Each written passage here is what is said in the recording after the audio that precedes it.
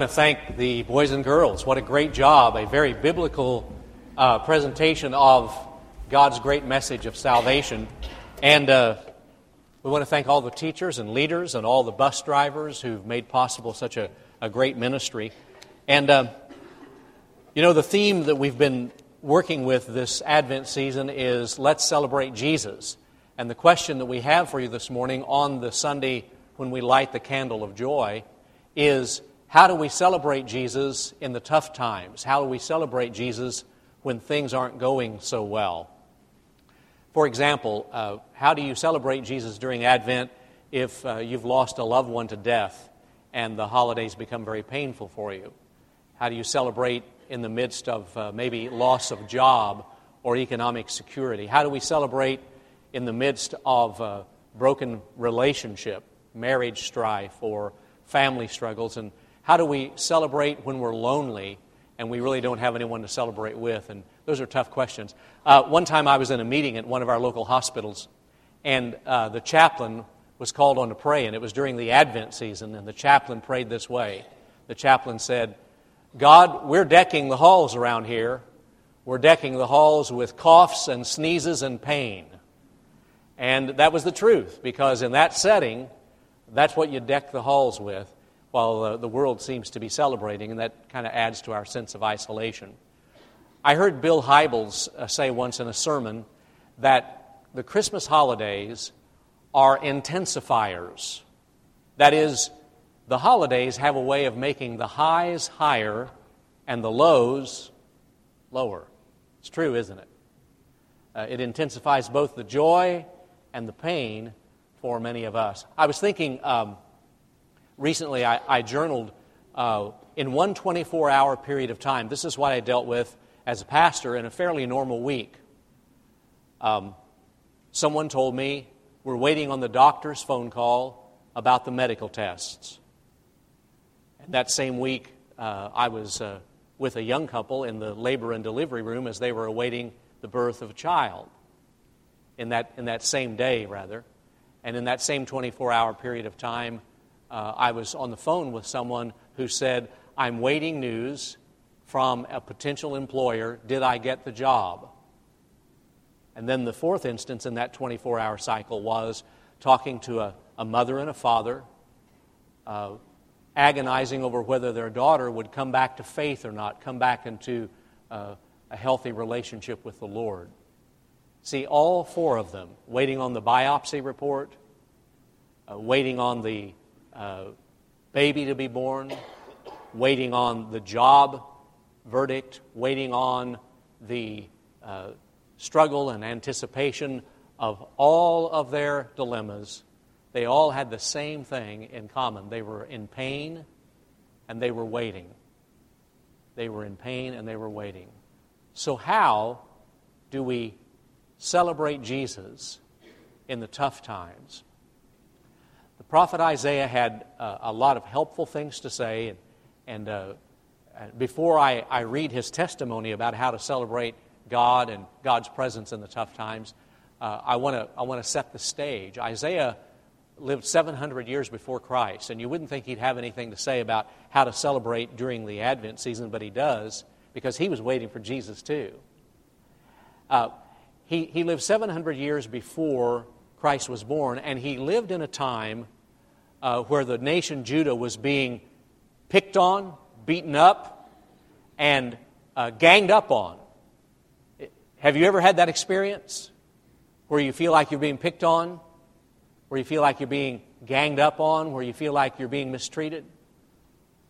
And Isaiah knew that what Judah needed was a shot of courage and a shot of strength.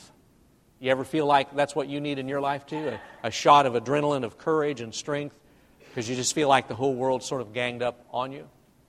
And the controlling image that we're going to hear in the scripture that I'm going to read in just a moment, the controlling image is the image of desert. Because there's something about the image of barren wasteland that is a working metaphor for what it means to celebrate Jesus even in the tough times. The desert was very forbidding and very harsh. It was very lonely. It was very dry. It was apparently without life, without vegetation, without hope, just sort of a blah. And that's a great image for Advent in the tough times. And one of the things I want us to see when we look at the Scripture is Isaiah at least acknowledged the grief. And that's the first thing you have to do if you're going to survive the Advent season in a tough time. And that is to acknowledge the pain, to acknowledge that this is tough, and to identify why it's tough. To just name it and call it out. There is a Jewish proverb that says, what soap is to the body, tears are to the soul. What soap is to the body, tears are to the soul. That is, that we need that washing, we need that cleansing, we need to cry, we need to be able to grieve. And so, joy and grief are not mutually exclusive. Joy and grief are not mutually exclusive. You can have joy in the midst of grief, and you can have grief in the midst of joy. And that's what Isaiah is talking about. And someone has pointed out that the desert appears to be lifeless, but biologists and other experts will tell you that a desert is anything but lifeless. If you look carefully, a desert is a source of life and activity and growth. But you have to be willing and able to look at it.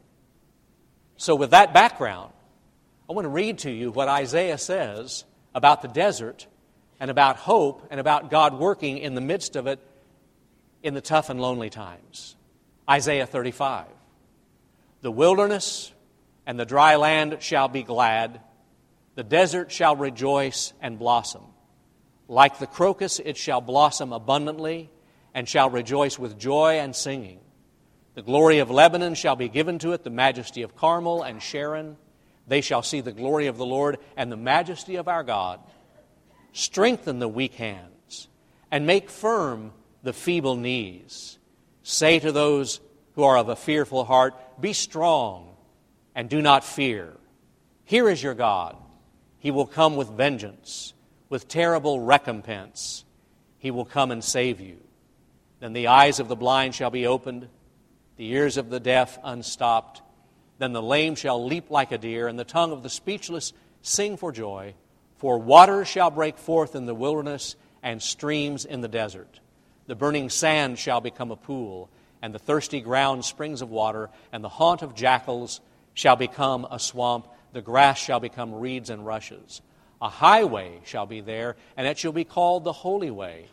The unclean shall not travel on it, but it shall be for God's people. No traveler, not even fools, shall go astray. No lion shall be there, nor shall any ravenous beast come up to it. They shall not be found there, but the redeemed of the Lord shall walk there. And the ransomed of the Lord shall return and come to Zion with singing. And everlasting joy shall be upon their heads. They shall obtain joy and gladness, and sorrow and sighing shall flee away. That's Isaiah's promise that in the midst of the lean times and the mean times and the barren times, God is working if we're watching.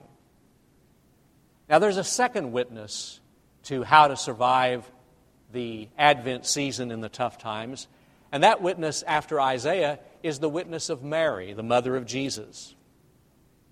I want you to get the picture.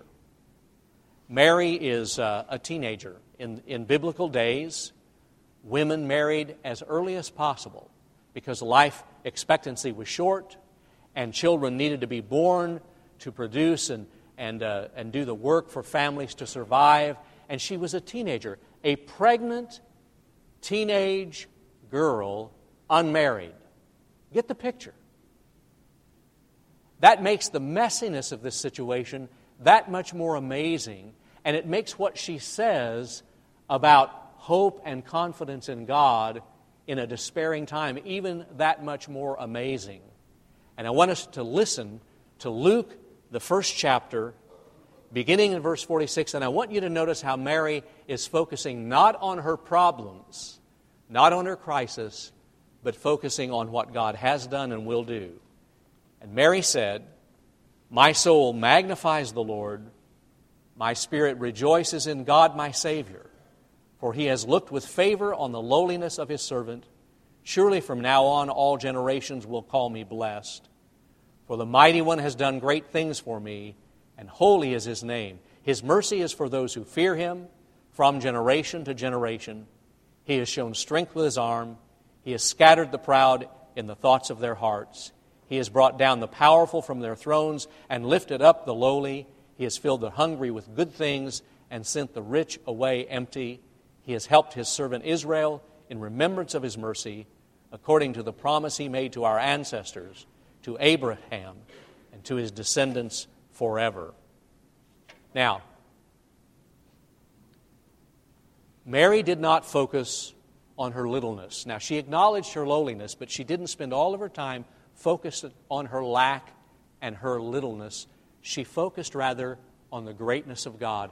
In fact, the very first word out of her lips in the Latin Bible, which was the only Bible that people had for generations and generations many years ago, in Latin, the very first words out of her mouth, the very first word was Magnificat. In Latin, that means magnify, as in magnifying the Lord. Her soul does that. That's why we call that passage of Scripture the Magnificat, because she is making God large rather than making her problems everything. Now, let's get honest. If we're honest, we would admit that we waste a lot of our pain and we waste a lot of our suffering and struggle. You understand what I mean by that? We don't learn from our pain and struggle as we could, and we do not grow from our struggle and pain as we could. We waste that pain and that struggle. We focus on what God has taken away rather than what remains. We focus on the things that we don't have anymore rather than focusing on the things that we still have. We grow bitter. We grow resentful. We obsess about the things we cannot control rather than focusing on the things that we can control. And one of the things that we can control is our response to suffering, our response to struggle. And like Mary, to make that response one of openness, to see what God can teach us and to see what God can do. And what Mary learned was that God is merciful, verse 50. God is merciful. And verse 51, God is strong. Do you get that? That's all we need. God cares, and God can do something about it. It wouldn't be enough to have just one of those.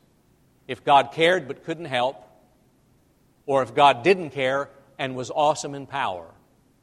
Only one won't work. She said He's merciful and His arm is strong. I'm going to date myself with this next quote because there are certain people of a certain age who will remember this comedy team, a husband and wife duo, George Burns and Gracie Allen. Now, George was the straight man, and Gracie was his wife was the comedian, and she was a little bit dense. She was not the brightest light bulb in the room. She sometimes didn't get the obvious, but underneath that supposed dullness was a very discerning wisdom. And Gracie Allen once said, "Never place a period where God has placed a comma." Pretty profound, isn't it? In your life, never place a period where God has placed a comma. What we think is the end of life, what we think is the end of all hope, is for God in the larger picture a comma. And that's what Mary saw and understood. That's the part that she was rejoicing in, that God had not placed a period, but a comma. Sometimes that's so hard for us to remember. In the case of Isaiah's prophecy to ancient Judah, they needed to learn joy. to the nation, Isaiah said, Your security is not in your military might, your political cunning.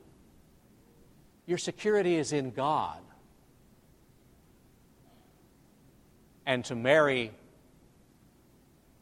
the message comes, your confidence is not in what other people think of you. Your happiness, Mary, is not making the 10 most attractive people of People magazine, Palestinian edition. Mary, your confidence is in God, not in what humans say. And to young people here this morning, I would remind you, your security and strength in life is not in popularity and what other people think of you. Your security is in Jesus Christ. And to adults here this morning, I would remind us, our security is not in our retirement fund or even in our physical health. Our security is in Jesus Christ. That's where we find hope and security.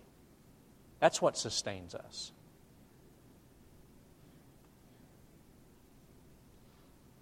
A French Jesuit priest named Teilhard de Chardin once made this observation. He said, joy is the most infallible proof in the universe that God exists. He said, joy is the most infallible proof in the universe that God exists. When God's people can be joyful, even in the midst of pain and struggle and suffering. And so I want to ask you this morning, why won't you let God help you with your struggle? Why won't you roll your burden off on Him? Why won't you let Him put it in perspective? Why carry it yourself when Jesus Christ has come to show us that God has a bigger plan than our present struggle? Trust Him and experience that joy that is that connection to Him. Let's bow our heads together.